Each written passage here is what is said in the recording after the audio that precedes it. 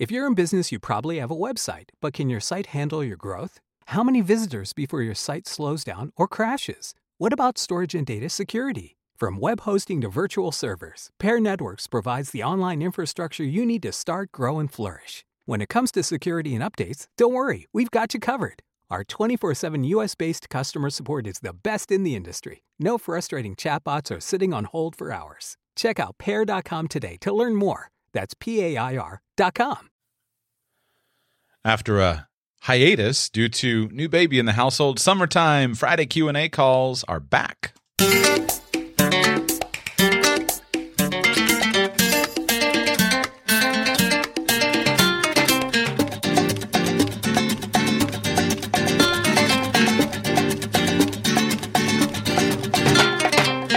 Welcome to Radical Personal Finance, the show dedicated to providing you with the knowledge, skills, insight, and encouragement you need to live a rich and meaningful life now while building a plan for financial freedom in 10 years or less. My name is Joshua Sheets, and when I don't have new babies that disrupt my schedule, whenever possible, we try to do Friday Q&A shows. You call in, ask a question, make a comment, and we chat together about your situation, try to come up with some useful, helpful financial advice.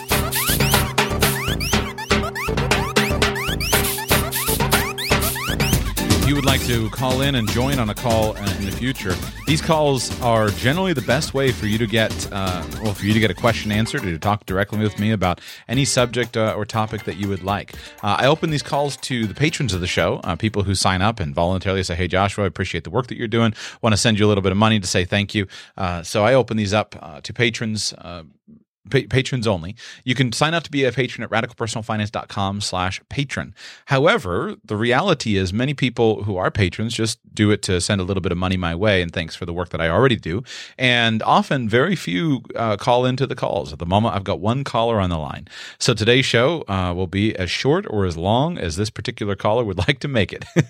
So I would encourage you, if you'd like to get on a call with me in the future, come on by at radicalpersonalfinance.com/patron. Sign up to become a patron of the show, and that's where you will receive the notifications about these calls. So you get the call-in number.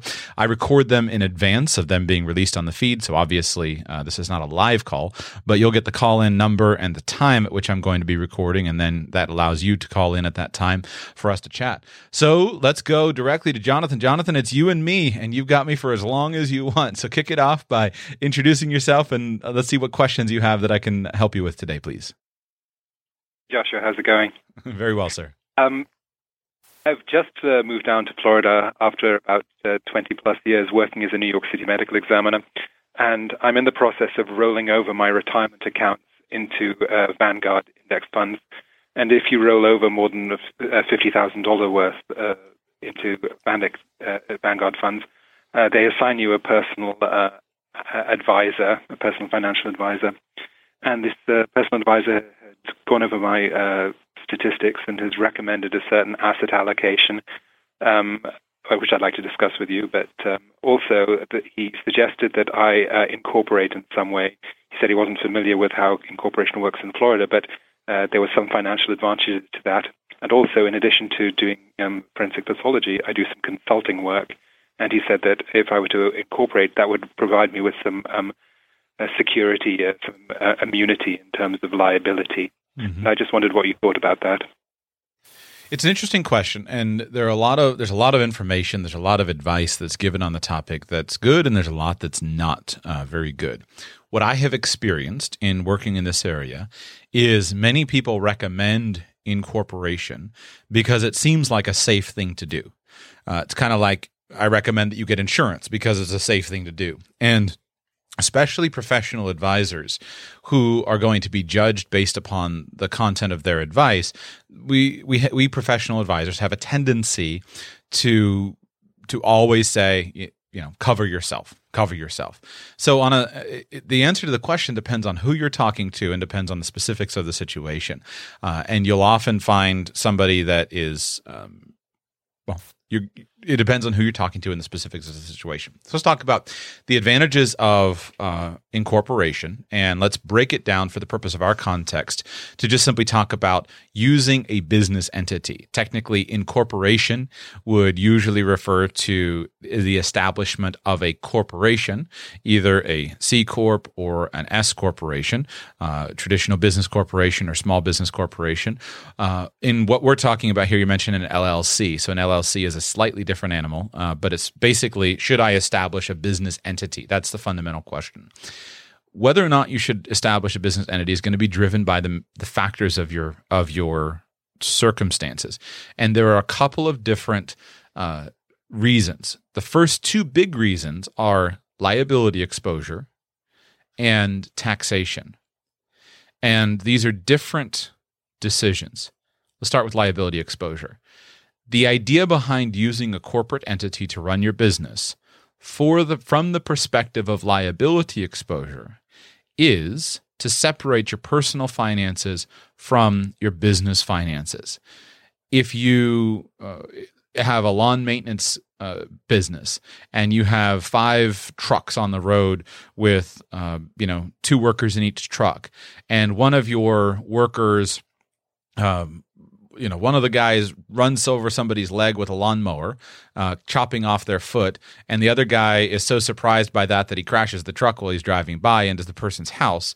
Now you've got a lawsuit on your hands for the damage of property to the house and the damage of property to the foot and all of the associated lawsuit along with that. Well, you can expect to get a lawsuit, and if they find that your workers were liable and negligent in their action, you're probably going to lose the lawsuit, and they're going to take out a judgment against you. Well, if they win $1 million judgment, the idea behind using a corporation is to disconnect your company from your person and say, well, they can sue my company, but they can't sue me personally. That's the fundamental aspect of liability protection. The reason that's so important is not all actions and not all companies are the type of things where somebody's going to actually face a liability exposure in their company. If you have employees and you have trucks and equipment, et cetera, on the road, then yes, without question, you need and should value that liability protection of the corporate entity. But there are professions in which there's not so much corporate liability as personal liability. I come from the world of financial advice.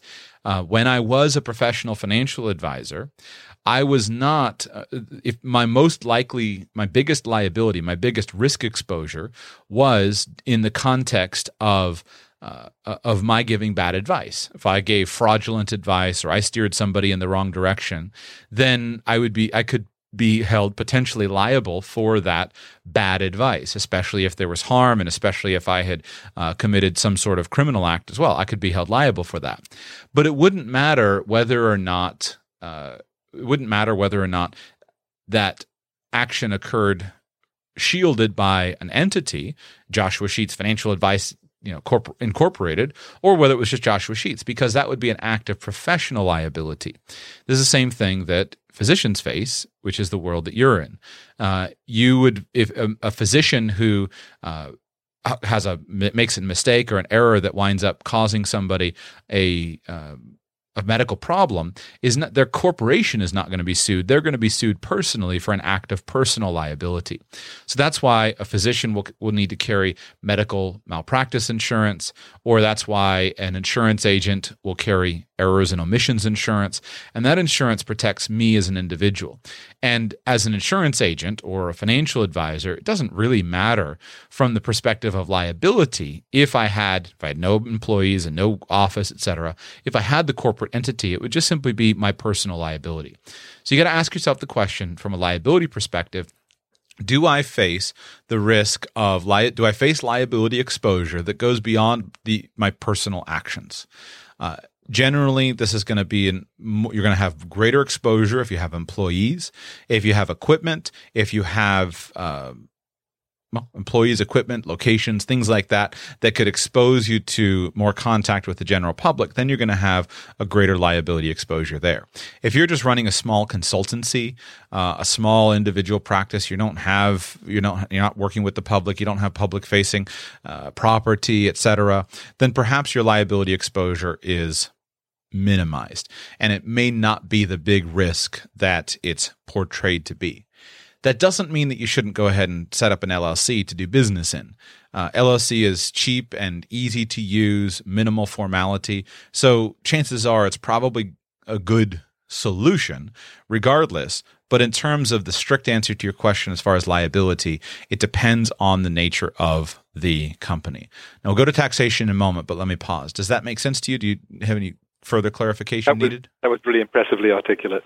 Okay. No, I think I understand it. Well, what is umbrella insurance? I mean, what I do is most frequently lawyers come to me with wrongful deaths where there's an issue, and I give my opinion as to the nature of the death, as to the cause of the death and the manner of the death, and they will use that opinion in terms of presenting the case in court. So I don't know what sort of liability that incurs. It's my opinion, but I'm not actively involved in treating people. I'm not going to blind someone or cut off the wrong foot or something like that. Yeah. So what would umbrella insurance be something I should consider? That's a different umbrella liability insurance is different than what we're talking about here. The answer to should you consider it? Yes. I was taught my CFP instructor when I was going through the Certified Financial Planner curriculum. He gave us one simple rule. He said, if you ever read on the Certified Financial Planning curriculum a question wherein the answer is umbrella liability insurance, you can just skip everything else, select that and move on, because an umbrella liability policy that you purchase from your insurance agent that covers you from a broad range of risks related to the use of your car, the use of your home, your personal actions, some aspects of lawsuit, etc. And it's very inexpensive to have a high amount of coverage. So you should always consider and research an umbrella liability policy. But that's not connected to an LLC. So to answer the LLC question, what you just described sounds like you have minimal risk, especially related to your business activities. You're much more operating as an individual, not so much there as a company with lots of employees. So if I woke up in your shoes, I wouldn't freak out about my liability exposure in a context like that. You're just working as a personal consultant, sharing your opinion, in many ways getting paid a consultancy fee, serving as an expert witness, etc. Minimal risk. Now let's talk about taxation and explain that, because often these two things get confused and people talk and say, well, you can save money by setting up an entity. You set up a business entity. Did the advisor also talk to you about taxation? Yes, I'm just blanking on what it was that he said about the taxation, because when he raised the issue of liability, of course, one of the things doctors hate is being sued. So that was one of the first things that kind of set off alarm bells in my head when he mentioned it. Mm-hmm. But yeah, he said there was a taxation advantage too. Okay. So to explain the taxation advantage, it's a little misleading to say that the LLC framework has a taxation advantage, because when you establish an LLC, you actually get to choose how you're taxed. You file a form with the IRS and you can choose to be taxed as an individual, just a person. You can choose to be taxed as a traditional corporation or as what's called a pass-through corporation. So an individual who has an LLC can choose to be taxed in the same way that they would be if they were a sole proprietor, or a C corporation or an S corporation. And an LLC has to actually make that election and choose the taxation model. So let's talk about the different taxation models. The simplest way to do business is just to work as what's called formally a sole proprietorship. And that means that you go and you do some sort of work and you get paid for it. And any individual, you, me, my son, my neighbor, any of us can really have an unlimited number of businesses. And from a taxation perspective in dealing with the U.S. government, all we need to do is track and record the amount of compensation that we receive from the business, whether that compensation is measured in terms of sales or payment as a contractor or a barter. What's the value of the barter instrument that was used to give us whatever it was. We just simply track the total income, and then we track any expenses that are related to that business. And we fill out, in the U.S. tax system, we fill out what's called, for federal purposes, a Schedule C. And a Schedule C is just simply a profit or loss from business statement. And you fill out a Schedule C for each individual business that you may be in. So if I have a car washing business going around my neighborhood washing my neighbor's cars, I just put car washing business. I had $800 of income, and I had $100 of expenses associated with that, the cost of the car washing supplies, the cost of the new hose, and the cost of the miles driven in my vehicle to go and do that business. Now I have $700 of profit from that business.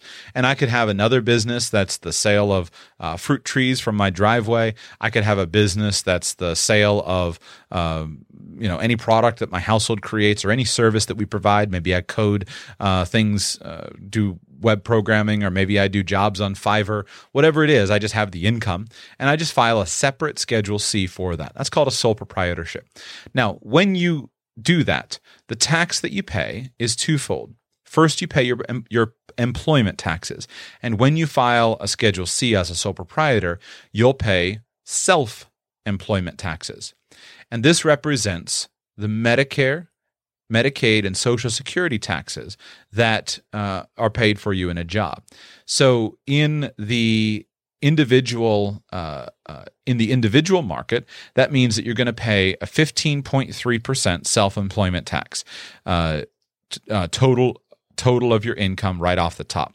So that's the total of on your profit. You're going to pay that self-employment tax. Then, in addition to that, you're going to pay your federal income tax. And all that income is going to be lumped in with your other income, and you're going to pay federal income tax at whatever rate your tax return calculation would say that you owe. That's the basic function, and that's the simplest way to run a business. You don't need to file anything. You don't need to do anything. But you pay that self-employment tax, which is a significant cost. Usually, when you're working in a job, your employer will pay half of it, and you will pay half of it. Usually, your employer will pay 7.65%, you'll pay 7.65%. But when you're self-employed, you pay both parts. And that's primarily for Social Security, and then a total of the 15.3%, 12.4% is for Social Security, and 2.9% for Medicare. That's the problem with the self-employment tax is it's a straight tax that comes in, and you can't do any of your other federal income tax payments. So one thing that many people want to do is they want to reduce that tax, and that's where the use of an entity comes in. So keep what I just described in your mind as a sole proprietorship, and let's flip to a traditional corporation, what's called a C Corp, a traditional corporation. A traditional corporation pays tax at what's called the entity level. So Coca-Cola Corporation, when they do business all around the world, they receive income, then they have expenses, and they pay a corporate tax based upon the corporate tax rate of the government under which their jurisdiction. Then in addition to that, so let's just say they're paying 30%. They pay a 30% corporate tax on their profits. Then after they pay the tax, they take the profits and they send those profits out as dividends to their stockholders. So you and I, we if we own shares of Coca-Cola Corporation, we receive our nice little dividend check. That dividend check then gets added to our personal tax return, and we pay an additional tax on that income. So that's why corporate income is double taxed. You hear this in the arguments and debates. There's a double taxation. The income was taxed first at the corporate level, paid by Coca-Cola, and then the income was taxed again at the personal level, and we pay another layer of tax. So you can do exactly the same thing in your personal business. And depending on the corporate tax rate or the personal tax rate, this may be a good idea for you to do, or it may not be a good idea for you to do. When personal tax rates are low, generally you don't want to pay the double tax. But when personal tax rates are high, sometimes you'll find that corporate tax rates are lower. And so in some cases, it actually is good advice to say, let's use the traditional model of taxation, and let's use and pay the tax at the entity level because we'll pay less total tax by paying it at the entity level first. that's not usually applicable to most of the situations that we're talking about. But those are the extremes. The first was everything is personally taxed and you pay your self-employment tax. Then at the other end was the corporate tax. So what's happened is over the last a few decades ago, the writers of the tax code came out with a model of what's called a flow-through business entity. And we usually just refer to this in short as what's called an S corporation. In an S corporation, there is no corporate tax that's paid. All of the income from the corporation flows through directly to your tax return. If you and I were business owners in an S corporation and we each owned 50% of the company, then 50% of the income would flow through to your tax return, 50% would flow through to my tax return. S corporations have a limit on the number of tax holders. Number of shareholders. It can't be more than 100.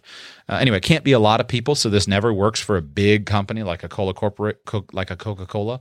It's only for small businesses. The benefit of this from a tax planning perspective is primarily in the saving of self-employment tax. And let me explain why. Let's say that we have a total income of $100,000. If we pay, and I'm the sole owner of, you're the sole owner of the S corporation. You have this consultancy income. You establish yourself as an S corporation. In this context, you have $100,000 of income, and you pay that to yourself as wages. Well, because you're paying that to yourself as wages, you're both the employer and the employee. So you as the employer are going to pay 7.65% of the income as wages, and you as the employee are going to pay 7.65% of the income in employment taxes for a total of 15.3%. If all $100,000 on your tax return were characterized as wages, you would pay the same cost in an S corporation as you would in a sole proprietorship, because the 15.3% of self-employment tax is identical to what you pay as an employer if you pay both the employer and the employee side. But in an S corporation, you have a choice to declare a dividend, and a dividend is not wages. The way that you do this is you're supposed to pay yourself a salary that's equivalent to the other, that's comparable to other people in your similar situation. So let's say that in your business, the comparable salary that somebody in your situation, if you were going to hire someone to replace yourself, would receive is $50,000. In that situation, you pay yourself a $50,000 salary, and then at the end of the year, your business has a profit of $50,000, and you can pay that $50,000 to yourself in the context of a dividend. Dividends, because they're profits, not wages, dividends you don't have to pay employment taxes on dividends. And so what you get to do is you get to save the cost of the employment taxes on those dividends because they're paid out to you not as wages but as profits. And so in that context, on your $50,000, you would save yourself $7,650 of tax by paying it to yourself in the form of a dividend rather than as a wage.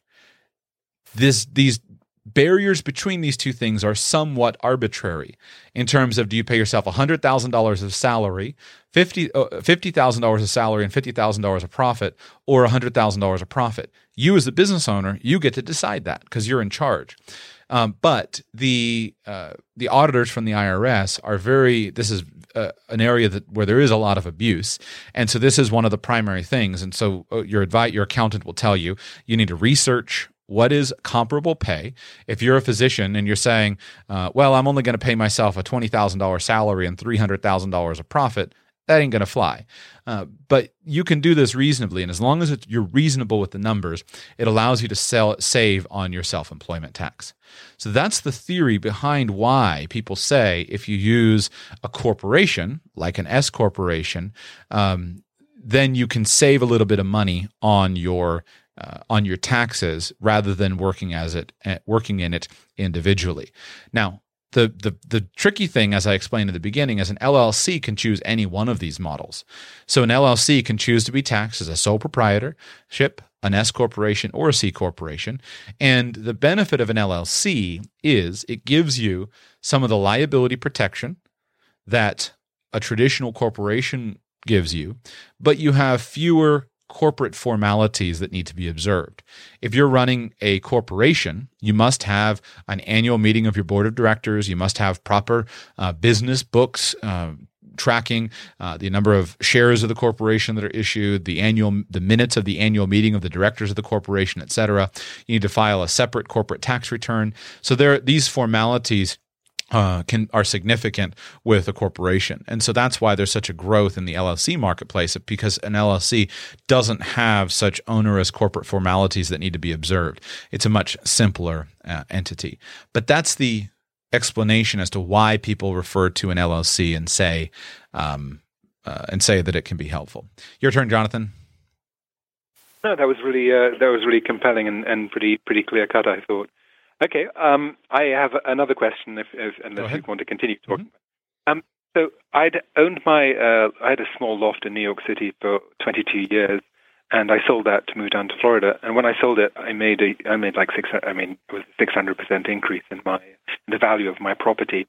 And I just assumed that when you sold a house, you could then roll over the profit into the new one. But my accountant tells me that's not the case.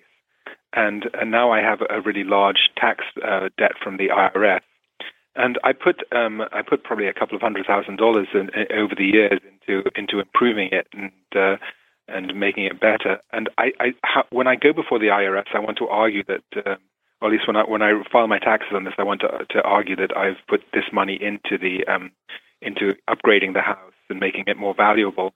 But I don't know how that works. Do you file a tax return as a single person or as married filing jointly? Single person. Single person. So the first, basically you're out of luck. It's not going to work. You, in the U.S. tax code, as a single person, a single taxpayer filing singly, you can ignore up to $250,000 of gain from the sale of a personal residence that you have lived in. For taxpayers who are married filing jointly, you can ignore $500,000 of gain and from the sale of a residence. So that's a tremendous planning opportunity if you fall into those situations. That money, in terms of tax-free money, some of the best tax-free money that you can ever get is related to those gain numbers. I've known people who you can do this if you want to have a truly income tax-free life. You can in your handy, you can buy a handyman special house for $100,000, move into it, live in it for 3 years, and then turn around and sell it for $350,000. And if you're an individual single person, that $250,000 would be truly income tax free. There's no employment taxes due. There are no income taxes due on the money. However, in your purposes, when you have a gain that exceeds that, you will owe tax on that increase. So that's the situation that most people face, which is the simplest, where they can just avoid the gain. In your situation, you do need to calculate and substantiate your numbers carefully, and you got to calculate your tax basis. The problem is how to represent this number accurately, because most people are not going to have the records to be able to calculate it accurately or not, because you're going to owe your tax on the increase in property, but the difference between the sales price and the actual basis in the house. So the first most obvious point is what you paid for it, what was the actual sale price of the home, and then that basis is adjusted in tax terms. It's adjusted based upon various costs. Certain things that can reduce your basis is if you ever took any depreciation on the house, if you ever rented it out, if you ever received any insurance payments. So you had a fire, you received $10,000 of insurance payments. Well, that would reduce your basis. Let's say you paid $500 for it. That would just drop it by $10,000, and you would have to owe the tax on that. Or for there are a couple of other things. You can increase the basis if you can substantiate them as additions or improvements. So let's say that you renovated and you made substantial changes that were additions or improvements, then that could increase your basis. You paid $500,000 for it, but you improved it and a cost of $100,000. Now your basis is $600,000 and you sold it for $1 million. That will increase it, as well as any money that you paid for a few little things, legal fees, money that you paid to fix anything that was a casualty loss, fire, theft, etc., things like that. But general repairs do not count as a change to your basis. So what you've got to do to make your best case is go back and try to figure out how much money was actually spent on improvements, not repairs. You can never account for the money spent in repairs, but you can account for it improvements. So depending on your records, if you can go back through and you can prove, oh, look, in 2009, I spent, I hired a contractor to do such and such an improvement, and I spent money at the Home Depot, but here it was for an improvement, that will qualify. But just the normal repairs do not adjust your basis, and you're going to owe the tax on the income. We're talking going back to like 1992 or 1993 when I first started, renovating the place. And are they going to demand proof of all of this all the way back to 25 years? Well, have you filed the return yet? Have you filed your tax return after the sale of the property? I paid $250,000 extra in tax and filed a return, but I have to follow up on that and file a definitive return. Meaning, are you actually? Has the IRS actually? Has this return been audited? No, it hasn't. They're still waiting for a final return. For me to pay the balance of what I owe them. Yeah. And I filed estimating my improvement costs at around $200,000, but. So you're doing the right. You're certainly doing the right thing in terms of estimating them. Your basic line of attack is this: in dealing with the IRS, a lot of people have this question of what should I do with the IRS? Maybe if I underreport my gain or underreport my expenses, maybe I won't get audited, etc. The way I look at it, based upon my study and experience, is you should take with vengeance every single tax credit that you can, and you should take with vengeance any tax deduction that you can. The only legal authority that I'm aware of that will actually affect your freedom is if you don't report income. So the IRS will throw you in jail if you don't report income. But the actual occurrence of that seems to be very, very small. Anything beyond that is a matter of a fight between accountants. So in terms of actually calculating things, you should sit down and make your best faith estimate of what you actually spent based upon any records and situation that you have. Sit down and figure it out to the very best of your ability, and then file your taxes for that. Statistically, you have a very low likelihood of ever being audited. The audits are way down. The IRS is overwhelmed, and audit rates are way, way down. And so statistically, your odds are pretty good that you're never going to be audited. And the only point in which you would actually have to prove how much you actually spent is going to be if or when you were to get audited. If you get audited and they say you owe us more money because you said that you spent $200,000 on property improvements and you actually can only substantiate with perfect receipts from 1992, you can only substantiate for us $100,000 of property improvements, well, that means they charge you the tax on $100,000 plus a small penalty fee, which is basically negligible and not that big of a deal. So, the IRS gives you no benefit for you keeping your money with them, as hundreds of millions of people, tens, perhaps hundreds of millions of people do in the United States, where they give the IRS an interest-free loan. But at least on the flip side is that when they actually charge you penalties and interest on your money, it's not really that expensive. So in general, I think you should sit down, figure out what do I think I actually spent, whether you can prove it or not, and then file your tax returns on that basis, recognizing the fact that there's a risk that if I'm audited, I won't be able to prove this deduction will be disallowed. So what? You owe the money that you'd pay anyway. And the chances of you getting audited are pretty small and getting smaller by the day.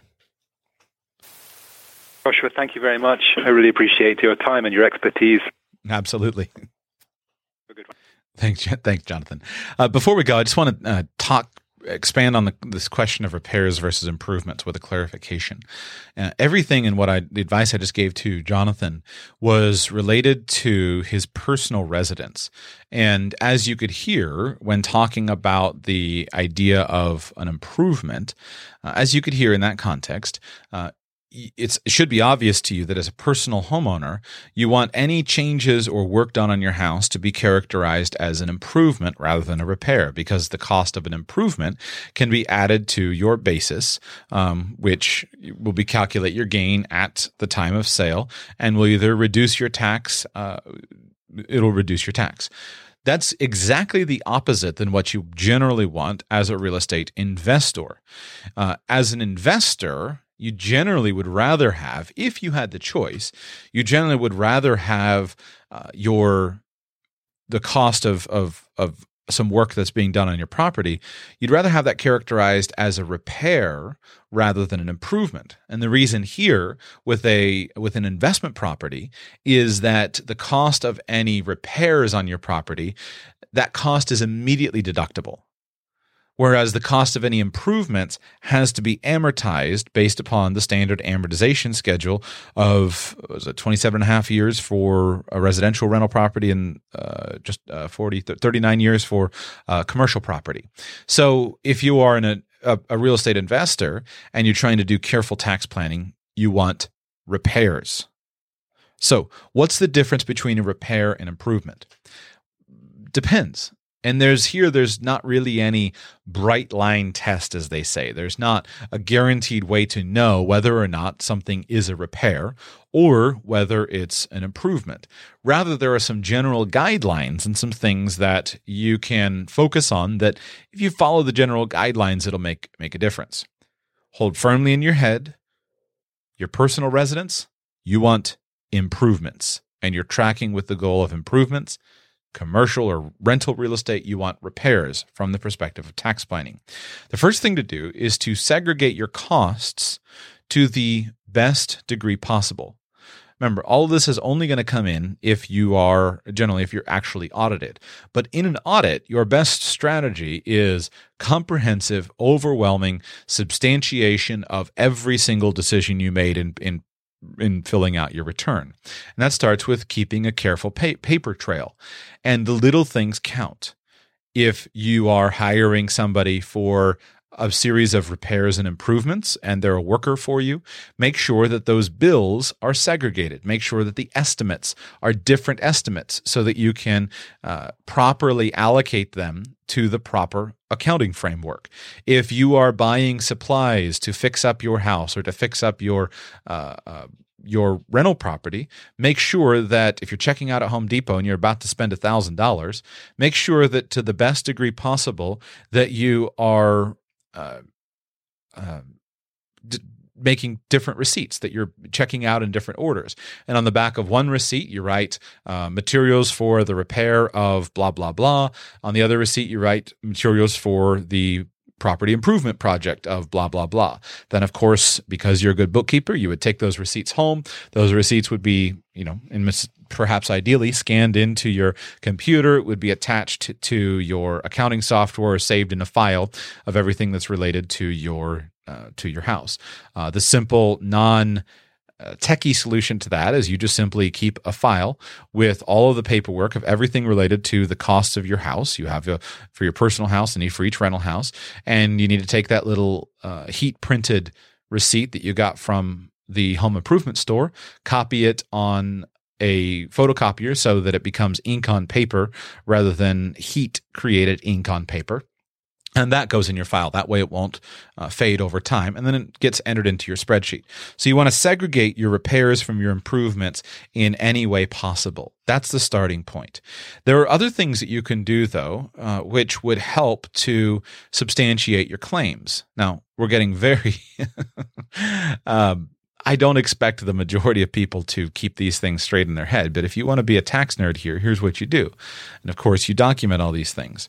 If you're trying to get a repair, then you focus on making sure that you're only fixing just a little bit of the problem. If there's a hole in the wall, you want to make sure that you don't take out the whole wall. You want to make sure that you just fix the hole. And that would be in your best interest in getting something classified as a repair. On the flip side, if you want an improvement, consider taking out the whole wall. That's going to make a big difference. Repairs are going to be involved in fixing damage. So in a rental property, you want to, if there's damage to the property, you just want to fix it. However, in a personal property, you might want to go ahead and improve it. Use the idea of damage, the faucet in the sink broke. Use that as a time to go ahead and upgrade the kitchen if you've been wanting to upgrade the kitchen. Don't just fix the damaged cabinets. Of course, be careful with something like that. And another classification that has been looked at in IRS tax cases has been what was the initial impetus for the change. Generally, a repair is something that's going to take place after a specific damaging event, whereas an improvement is probably something that was planned in advance. So on your rental properties, if you want repairs, just do the repairs when there's damage, and on your personal residence, plan the improvement in advance, schedule it for a time that is appropriate to you. Even the materials that you use are going to make a difference. If you're trying to get a repair on your rental property, you want to make sure that you don't come in and swap out all of the cheap entry-level stuff with fancy upgraded fixtures. You want to just use similar materials, perhaps even less expensive. That way you'll get the repair cost. And in your personal residence, if you are facing the need to adjust something and change something, perhaps this would be the time to go ahead and make the upgrades and upgrade the fixtures, etc. And then make sure that the extent of your work is adjusted based upon which you're trying to get to. In another thing that the IRS has looked at in tax cases for repairs in rental properties was the tenant still in the home? If the tenant was still in the home and you're just sending a tradesperson in to do some fixes, that will help you in your case of getting repairs. Good thing to do is just take pictures. Take those pictures and keep those pictures filed away in your file. Anytime you do something on your house, you should take pictures, the before and the after. Document these things in your in your notes, in your records. Make sure that you're keeping segregated financial records, having those receipts, things like that. It could be very much in your best interest to be careful with this along the way. And let me give you an idea of why. If you're in a situation like Jonathan was facing, let's say that you live in a house and over time you're going to spend $100,000 upgrading that house. If you had a gain of $600,000 because of that $100,000 of expenses versus a gain of $500,000, if you're at a 30% tax rate, there's a $30,000 tax bill right there. So is it worth it for you to track these expenses that you're making and enter them in your financial record keeping system? Again, it can be simple. Just keep a manila folder for the house, and any money that's spent on the house gets filed properly in that folder. It's very much in your best interest. The tax exclusion, where you can exclude either $250,000 or $500,000 of gain from the sale of a primary residence, is really, really valuable. One of the most valuable. It's hard to get completely tax-free income. That's a good way to get it. You can use that tax exclusion every 2 years in the United States.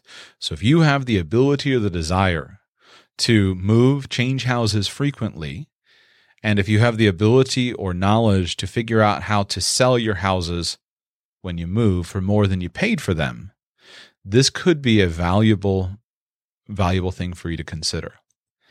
Tax advice doesn't necessarily equate to good financial advice in deciding what to do or what not to do. You'll have to look at that. But if you want to put a pool in, or if you want to upgrade the kitchen, etc., it's possible, that may make a difference in your ability to sell your house in the future. And it might be well worth your considering doing, and it could make a difference. All of that stuff is local market dependent, and you have to be careful because it's easy always to take tax advice and flip that over into spending more money than you should. After all, you should buy a house because you get to deduct it, right? Well, most people that do that wind up buying more house than they probably should, given their financial situation. So you've got to factor that in, but hopefully this tax advice points you in the right direction. One of the most interesting areas. Thank you all for listening to today's show. I'd love for more callers to come on in future shows. So every now and then I've opened these up to people on the email list. So if you don't want to send me any money, then you can sign up for that and have every now and then open them up to those. But your clearest and quickest way is to come on and become a patron. RadicalPersonalFinance.com/patron if you would like to support and if you'd like to be here on these shows. Closing announcements. I don't have any. Can't think of anything else to say, so I'm just gonna go.